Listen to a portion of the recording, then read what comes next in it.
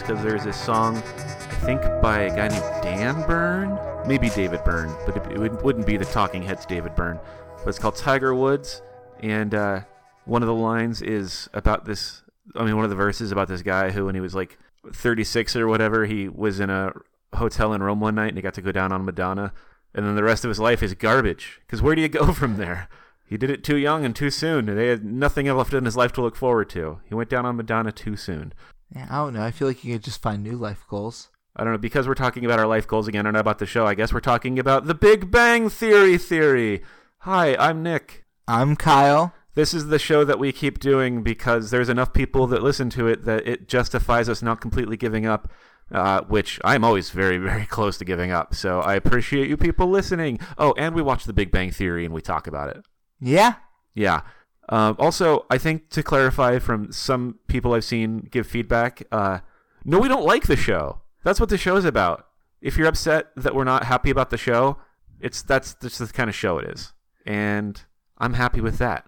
I'm happy being unhappy. And if it makes you unhappy, that makes me unhappy. Yeah. And so go and be unhappy somewhere else. Yeah, our goal is not to be mere entertainers. We are what Oscar Wilde once called the critics as artists. And so our opinions will not be swayed by the masses. We seek merely to understand and provide the experience of understanding for others. I don't think we were at risk of that in the first place. I just wanted to make sure that people were thinking this is like a Good Times fan cast don't have to get 20 minutes in before they're like, wait a second. But anyway, we should actually talk about the show itself. So today we watched Season 2, Episode 19. We're getting very close to the end of Season 2.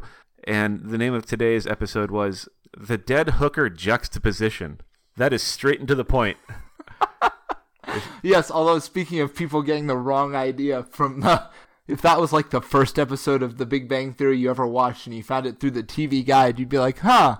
Hey, you know what? This is where I would usually do my quick summary of the episode and then we'd start getting into it.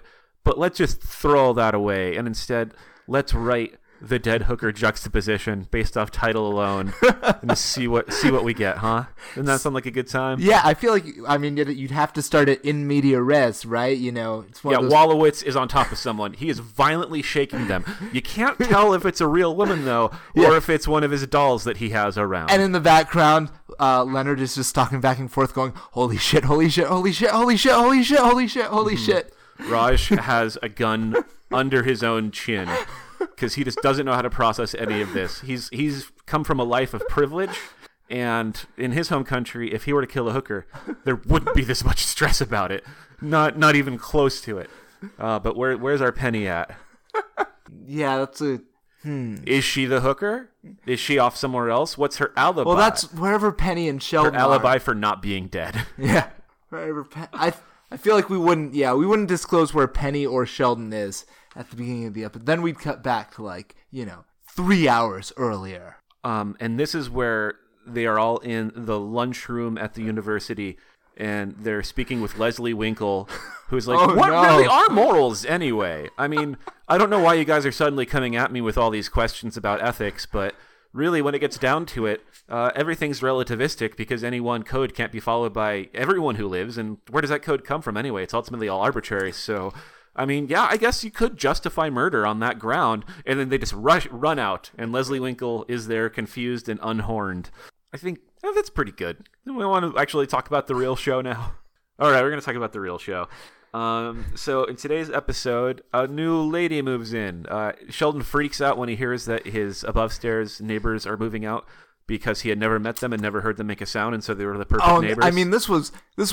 I remember this episode started out to a bad start, and it was just like, oh, this is going to be one of those episodes where just every joke is Sheldon can't let go of something. So that was really refreshing that they didn't go there. Yeah. Because, it's always a bad sign. Within the first 2 seconds of the episode, Wolowitz was hitting on Penny. So that was, I want to describe this for a second, because I was literally counting in my head. I was like, how quickly can they lose me in this episode? And so the very first thing is Sheldon's upset, and they're like, oh, come on, it's not that bad. And he's like, no, it's terrible. They steamed my dumplings. Strike one. Yeah, that was awful. Then Penny sits down. And Wolowitz immediately hits on her in some skeezy fashion that doesn't make sense. So that was strike two. And then, right after that, Penny randomly goes, "You, Wallowitz? Not even with 1,000 condoms on." That was gross.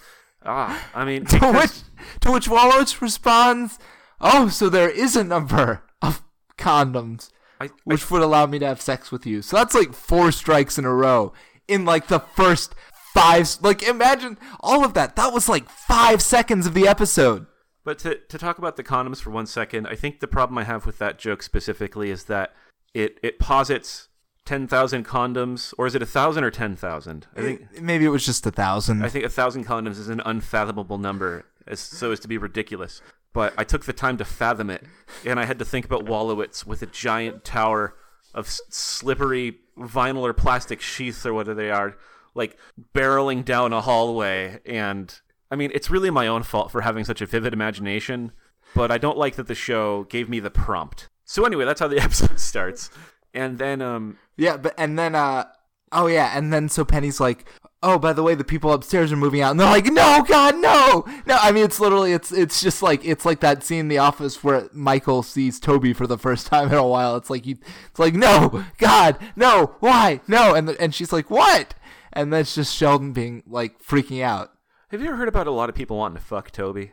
No, that can't be true. I think it's true. I've heard about people who are definitely into him, and Toby.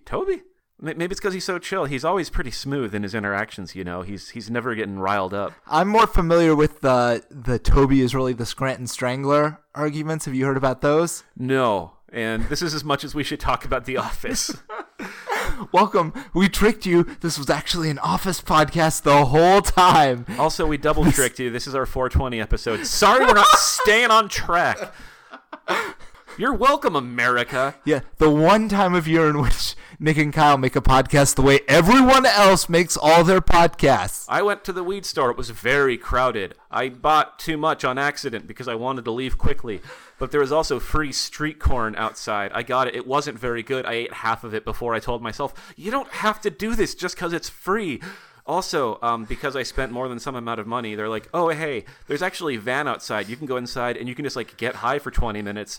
And I said, not only do I have time to do that, but what I didn't say is that sounds like a nightmare scenario. To just be in a small enclosed space with a bunch of strangers getting more and more out of my gourd trying to make small talk. Like, I would rather a sniper shoot me on either side of the throat so I could just be terrified not knowing where the bullets are coming from and knowing that flesh is just gone, but with such precision that he keeps me alive.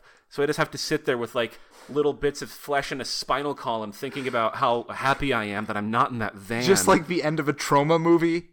Just like any part of a trauma movie. So back to the episode. A new neighbor does move in, and Leonard and Sheldon welcome this person by going through all of their valuables to try to get a feel for who they are. And the person comes in, and wouldn't you believe it? Woo woo wee wow wow! It's some hot, thin, blonde model person, actress. What are the odds? Yeah, and so the series basically resets.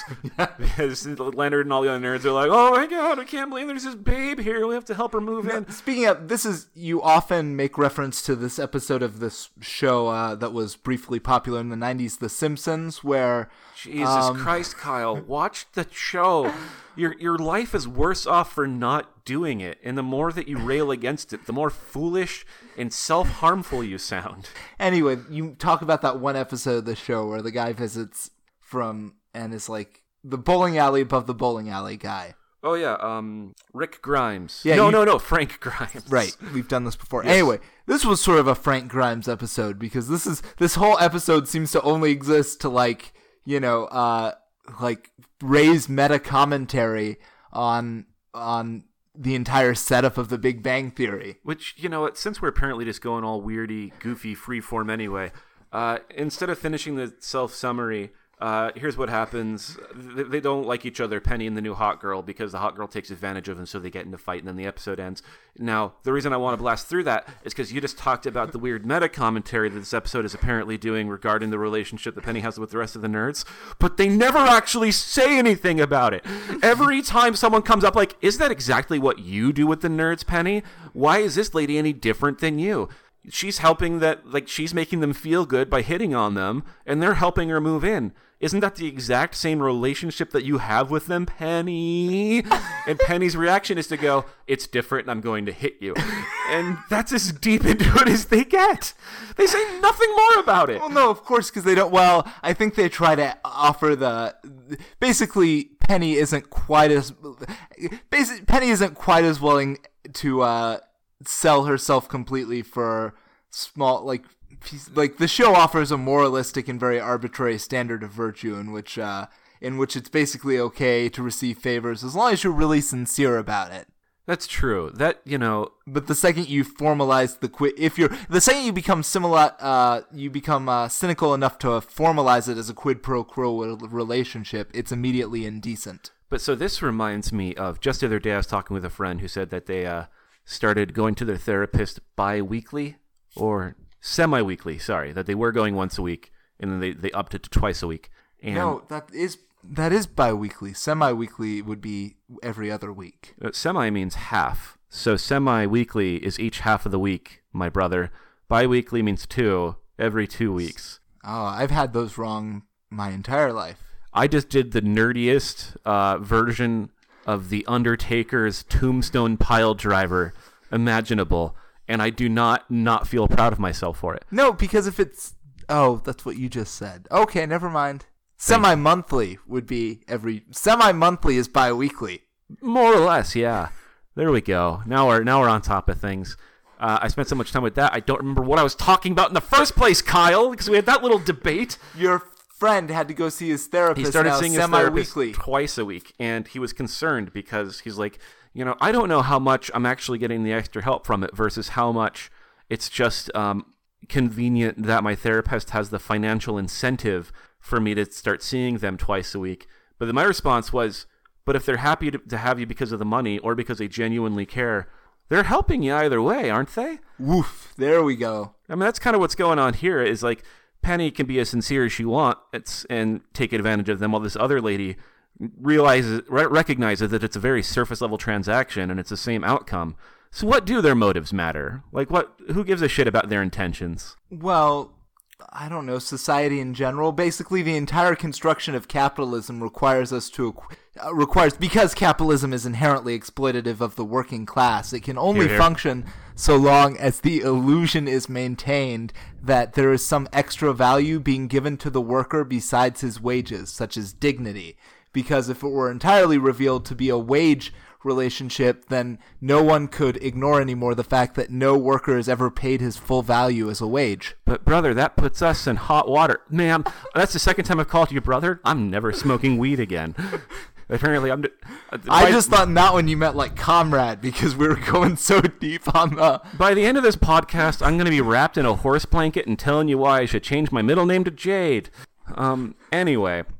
I think that there's an issue, though, here where if Penny does recognize that, she's aware of that, and she's aware of it enough that her relationship with them doesn't really change so much. She just comes up and she's like, hey, I'm the sincere one, therefore I'm the one that maintains this illusion that our relationship has mutual dignity about it. She is nonetheless commodifying dignity.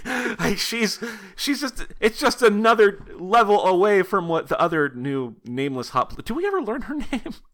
They do say her name multiple times in the episode. But this is not worth remembering. Very generic. Yes, I think my other version of the same... And this was actually made into a fun joke because Penny is sitting fuming, talking to Sheldon, who plays sort of the person... She can, because of course he is completely not seduced by the new neighbor because he's incapable of that. So he's just doing his normal routine. And so Penny is fuming with him through several parts of the episode. At one point, out of the blue, she's complaining about everything. And he turns to her and he goes, I don't know if you're familiar with this phenomenon with bees, but sometimes a new queen bee will move into the hive and the old queen bee must either... kill her or relocate to a new hive lest she lose all of her worker drones. Mm-hmm. And so I was like, wow, are they really just this entire show has just become biological determinism, the show, huh? Oh, Kyle. Well, no, I just mean... I'm not saying you're wrong. I'm just That was me kind of like lamenting that you brought us there. I'm like, they're really just like going to say, no, everything in this all free will in this show is a joke, and it's just playing out this Oh, hey, you know what? Time number 4 technically, brother. All free will is a joke, man. Yes, but to raise it in this way, to have Sheldon just be like, no, I understand exactly what is going on and have the perfect biological metaphor for it. So it was weird. So that was weird that the show like said what was going on in those terms, but then it has a great payoff. It does have an excellent joke. Because Penny is like, well, how dare you? What are you even suggesting? That I'm using Leonard and the rest of them, and that I'm jealous that I can't use them anymore because I'm threatened by this new, younger, prettier person? What are you saying I should do? Kill her? And to which Sheldon responds, I was just talking about bees. What are you talking about? Yes, which is a real interaction I've seen happen with people at very low emotional intelligence before, is occasionally they will just go on about a special interest of theirs, and you'll be like, oh, I see how you're trying to relate this to this relationship, and they're like, nope. Hey, Kyle. Just like talking about cars. It's time for one of Nick Hyde's not quite oversharing personal life stories. Okay, wait. Nick's oversharing life stories. Ooh. We're doing Nick's oversharing life stories, but in like sort of a groovy way. Yeah. Because it's 420, Nick's oversharing life stories. Now we went back that way with it. I once was in court during my public defender days, and I had a defendant who, I don't know, some sort of suspended license charge or something that's really not that big of a deal, but there's a felony wrapped in there somewhere because we were in district court. And when we were going through the plea deal, a big part of it was whether or not this person was going to get their license back and was going to be able to drive. And so I was explaining to the judge why they needed their license and what would happen if they didn't have it. And the judge says, well, how did he get here today? And I said, well, Your Honor, we all make a lot of decisions, and sometimes they're not the wisest decisions, but we live with them. We take responsibility, and that's exactly what my client is doing, and so on and so forth. And the judge looked at me and he said, no, literally, how did he get to the courtroom today? And I was just like, we came here together, Your Honor. I thought what I said was quite inspiring. That is actually adorable. Yeah, that's the kind of lawyer I am. That's like, who are you for the record? It's, wow, who am I? Mm-hmm. Really, I guess there's a lot of different ways to think about that. Yeah. So, as far as, I don't know what did you call it? Not emotional intelligence, but the awareness of social situations there. Yeah, I called it low emotional IQ. Okay, you did. All right, yes. Don't have a lot of that, I guess. Anywho, back to the episode. I don't know. Like, this one, it had a couple good jokes in it, but overall, not that exciting. Wallowitz almost moves in. That was upsetting. Oh yeah, that is like how the opener ends. Is Wallowitz is like, well, I just move in there, and it was funny because obviously the writers were like, for whatever reason, that was the only ending they could come up with. Okay, I just figured out why, but I'm gonna finish what I was saying first. So basically, they go from, the upstairs neighbors are moving out, to Wallowitz going, well, I could move in, to cut to the opening theme, and we're like, is the whole rest of the episode going to be about Wallowitz moving in upstairs and living upstairs? Because that's going to be even more, like, drab and unbearable than usual. Mm-hmm. And then, like, literally 30 seconds into the main story, into, like, the main segment of the episode, they, like, go to his door, and he's like, I'm fighting with my mom. Okay, she guilted me into staying. Okay, I'm staying now. And then they move on to the new neighbor thing. So I was like, why did any of that have to be in this episode? Well, none of it did have to be in this episode, Kyle, because it went nowhere. But while we are here... I realized that it must rate... It's just like... I guess they wanted to make sure that everyone knew. No, they couldn't. What if in the beginning, the very opening scene, instead of anything that happening, instead the show opens with Leonard and Sheldon entering the lobby of their apartment and seeing a bunch of packages around? I feel like that communicates everything that the first 10 minutes of this episode had to do. Yeah, come to think of it. And then they could have even still done the whole bit about, someone's new was moving in upstairs. Sheldon would have a little meltdown right there in the lobby, and then he would have to talk with the woman who he ultimately does approve of, but we could go through the process of him being reassured after having his initial meltdown. Wow. Look at that. Look, we're cutting the fat. We just shaved a 22-minute episode down to like 19 and a half. And I also, about Wolowitz's mom, so I want to know what your take is on this, because the situation is that they go to, all the nerds, except for Wolowitz, go to Wolowitz's house. They're on his front porch, and they're going to start helping him move out and into Leonard and Sheldon's building. But the exchange behind the door is Wolowitz and his mom screaming at each other. And he's saying, okay, fine, I'll just have to come back every night for dinner. And she's like, what do you think this is, a fancy hotel? You're not... And they keep going on like that. Now, was that really a dangerous psychic battle where both of them were being so passive-aggressive that they did have to say literally the exact opposite of what they were meaning to get through the conversation? They were just like, both had their heels dug in, and they were going to go through whatever reiterated argument they had to get to the end of it, as has played out however many number of times before this. Or is Wolowitz himself so low on the emotional intelligence, or so sociopathic, that he himself cannot comprehend that his mom really is saying, get out, you're almost 30, get out of here, I can't believe you still live here. Oh, that's so much of a downer. Well, so that's the way I interpreted it, but I think... No, because she... Well, you're right. I am reading into, frankly, stereotypes of the overbearing mother. But those are baked in. You're not wrong to. But in all those other episodes, we never see his mom, but she always seems to enjoy, basically, having him in a state of perpetual adolescence.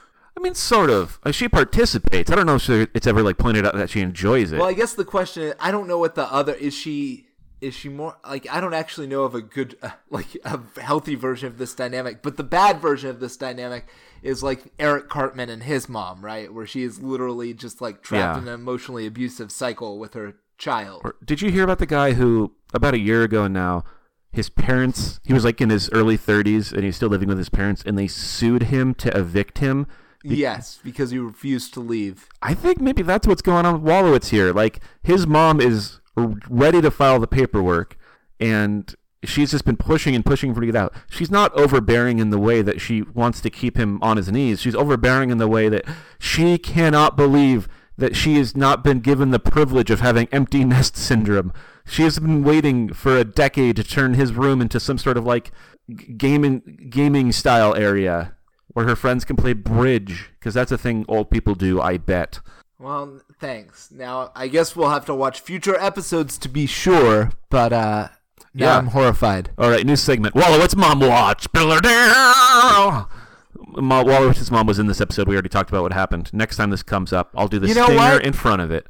What if Wolowitz's mom has been dead the whole time? Holy shit. I was thinking the whole time where you were going with that. It's maybe Leonard is just standing behind the door doing... Howard is standing behind the door doing both voices the whole time, Norman Bates in Psycho. Norman Batesing it. But that was no, but you've heard them have conversations with each other before. I'm yes, but you've never seen both of them in the same room. What if he pre-records all of her dialogue and just plants speakers around the house and then just shouts what he knows needs to be the response to all of those? Hey, Kyle. Yeah? Have you ever heard of someone giving themselves the stranger as a masturbation technique? Yes. I just thought of the new one. It's called Norman Masturbatesing, and it's you jerk off, but you pretend that you're doing it with your mom's hand. That's it. I like that. You're welcome, America. I also bet there are people who would be into that. Absolutely. I bet there are people listening to this podcast right now who are I'm free! At last! At last I know what my thing is! No, but I want to go back to the modern... I like the idea of a remake of... In spirit of... You couldn't remake... you could. People have done it. But I just mean a movie that is like Psycho, but super 21st century version where it's no, this dude has animatronically smart rigged his whole house, so that it's the presence of his mother is there when people visit, but you never actually see her until he puts on the dress. And he can change the lights to different colors when he's ready to murder. Yeah, it's basically what if that scene in Home Alone where the kid rigs up the people in the window so it looks like there are people there when the bandits drive by? What if Howard is for some reason doing that with his own mother? She's not actually in that house. She's dead and she's buried under the floorboards, but he's got, he's a mechanical engineer of some brilliance. But he's maybe not that brilliant, and the only way he's getting by is by cashing that woman's Social Security checks. Oh, well, there you go. And now we have a motive. We should actually start wrapping up. I mean, we're getting pretty close to finishing an excellent episode of The Big Bang Theory, where we've got Wolowitz is Norman Bates, and he may have strangled a hooker, but we're not clear on it yet. Well, but you never actually... So at the end of the episode, they get in a girl fight. Did we talk about the girl fight? We didn't. What's there to say about the girl fight? I mean, it's... Well, just that... Oh, I guess it starts because when... Penny confronts a new hot lady. Yeah, and like confronts her in really like specific terms. And just in case, like, it's not worth getting into. You're right. I'm not gonna waste time on it. Anyway, she's like, Penny's like, I think you're using them, and whatever her name is like, what are you gonna do about it, bitch? And it's just like, it's like intense. She drops. It's like the most confrontational. It's like, well, I guess. Yeah. I guess we're fighting now, and they cut away, and I was like. You were sad there wasn't going to be a fight, and then you get to see a fight. Yeah, it wasn't actually a very good fight. Well, it was like a tickle fight, which is even hardier than a real fight. I kind of thought what was going to happen is that because Penny's from Nebraska and this new girl appears to be like from SoCal, you thought she was just going to stomp the shit out of her? I did. I thought it was going to be like one of those fights on Cops, where the one girl just has her hands in the other girl's hair and is smashing her face against the floor. Penny drags her up the stairs so she can drag her to an apartment and get her stomping boots ready. Be like, this is how I make waffles, bitch, and then just starts pounding on her face. Did kids get into fights in high school where you were? I mean, like was that? Oh yeah. I mean, because at my school, I went to a very large public school in that it was the whole county in one school. That is large. And yes, it wasn't like it was a semi-regular occurrence where it's just like, oh no, these two people are having a full-on fight in the middle of the cafeteria or whatever, and I guess we're all just gonna watch now. Yeah. Some of those girl fights, they were. I would frankly rather fight a dude. He's not gonna like rip at parts of my hair. One who's not resourceful won't. I have no dignity when it comes to battle. I will do anything. I will pierce my fingers through my opponent's eyeballs if necessary to survive. Just go full Ricky O. I'll go any. Martial artist I will combine all of their techniques into one when I poke my opponent's eyeballs out. We should really, really wrap up. So they get into a fight. They get into a fight. The episode ends. Waka waka. Well, Penny has her face jacked up, and they're all friends again. Hooray. Yeah, but they never really... I mean, of course, it's just an episode of The Big Bang Theory, but they don't even go so far as to be like, oh, we realized we hate the girl upstairs. Literally never mention it. Although I guess it's just... They're annoyed that they can hear her fucking upstairs. Oh, yeah, that was how that episode ended, wasn't it? It's the sound of bed springs creaking up. Yeah, and everyone's like, oh, we have to listen to the lady humping. And Sheldon's like, oh, great, now she's jumping on the bed because I don't understand sex. I was going to ask you for a second if you've ever had that experience of being way too close to two people. But then I remembered who I was talking to, and the answer is probably, yes, let me tell you about the last 4 times. I think that's just a terrible part of being alive, is that happens. And it sucks because if it's the thing that like woke you up, you can't go to sleep because that's the noise. And so you just have to like lie there in bed miserable trying to pass out while you know that 2 people somewhere else are having way more fun than you are. It's terrible. It's the worst thing. And it's the only thing that makes me feel alive. Now we're wrapping up for real. Okay. We have a Facebook account. Go check it out. We have a Twitter, BB Theory Squared. Moving on. It's time for our adorable nerd thing. Kyle, I'm gonna admit I'm a bit of a loss. I'm gonna have to pull something out of my ass for this week. But do you have something ready? Yeah, I'll go ahead and stall for you. Please do. Not really happy, but it is sort of in keeping with the themes of this episode, I guess. That doesn't make any sense. Anyway, so I'm sorry. I'm watching Nick try to pull himself back onto the couch, and it's like watching like a half-dead crab. Like try to. Well, my entire right leg fell asleep, and so I was dragging a lot of dead weight with me. It was just the funniest thing. Anyway, this weekend Gene Wolfe died, and there was a big. I don't know who that is. No, of course you don't, Nick. It's he was a science fiction and fantasy author, although a lot of his work sort of defied that classification. Basically he wrote in work that was sort of like its own weird genre, but is looped in with fantasy and science fiction because it has robots and stuff. Anyway, he wrote, I feel a little weird recommending him or talking about him because I only ever read half of his magnum opus. It's this 4-volume saga called The Book of the Long Sun, and it's really just one long novel, and I only ever finished half of it, so I feel like I'm a little bit like recommending, I don't know, like Herman Melville on the basis of the first half of Moby Dick. But it really was, he wrote these beautiful these beautiful sort of labyrinthine stories that were basically like reading a dreamscape. It was like, here is a world where as you're reading about what's happening, everything makes perfect emotional and logical sense. And then you put the book down and you realize, wait, I don't know what half of the words meant in that or or why, or what those relationships were to people and each other. So it's a really, books are hard and strange and hard to comprehend, but it is a real experience, and he is recommended by several of he is considered by many people to be one of the most esteemed genre writers of his time. Neil Gaiman, I think, called The Book of the Long Sun like the greatest science fiction novel of the 20th century. Well, if that dreamy guy says it must be true. So yeah, rest in peace, Gene Wolfe. You don't make much sense either. And so do you have a specific work you want to recommend, or is it the one you already mentioned? No, I mean, like I said, if you find the idea of reading like a 2,000-word weirdo adventure kind of daunting, then you can always read his short stories, which I'm told are phenomenal. All right. Well, go check out them short stories then. As for me, I'm going to cheat and recommend something I haven't played in a while, but I think is worth recommending anyway.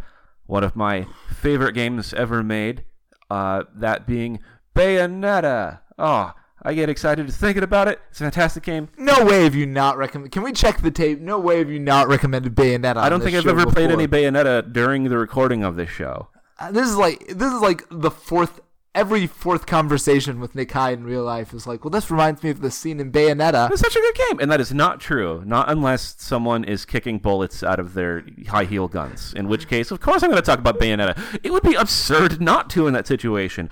And so for people to know what Bayonetta is, you're a witch who's wearing a skin-tight leather outfit that is actually your own hair. And when you cast spells, you have to use your magical hair. And so then you don't have enough power to also have your skin-tight suit on. And so you're a naked witch that casts spells. Also, you've got guns on your hands and your feet. And so you can go pew-pew with your wrists or pew-pew with your ankles. And you don't just have your pew-pew guns. You also get, like, shotguns and rocket launchers. I think the rocket launcher's name is Lieutenant Sergeant Kilgore, and I love it. But it's just, like, the best goddamned action game there is. Like, it's over the top in every imaginable way. Like, the violence is disgusting. It's never openly sexual. It's like just a lot of over the top innuendo. But Bayonetta is basically like a combat stripper. Like she has moved, like one of her moves, which I think almost has no real purpose in combat, but is cool, is if you hold both the trigger buttons, I think she will start basically sliding around and breakdancing on her back, shooting randomly as she spins around, and then ends it with a seductive pose as the screen does the camera shutter effect on her, and then she murders everything, and it's fantastic. And if I sound like a weird creep in the way that I'm describing this game, then so be it, because that's the kind of game it is. It's filth. It's delightful B-movie, wonderful filth, and I can't recommend it highly enough. I owned the first one in every different possible format you could own it, because I wanted to be able to play it on any system I could. Bayonetta 2 is, I hate to say, like more of the same. It has some improvements to it. I can't quite say why, but I do prefer the first one. Bayonetta 3 is supposed to come out at the end of the year. I mistakenly thought it was going to come out at the end of last year, and boy, maybe that's why 2019 is butt. But anyway, yeah. Bayonetta 1, and, if you're down for it, Bayonetta 2. I highly recommend those games.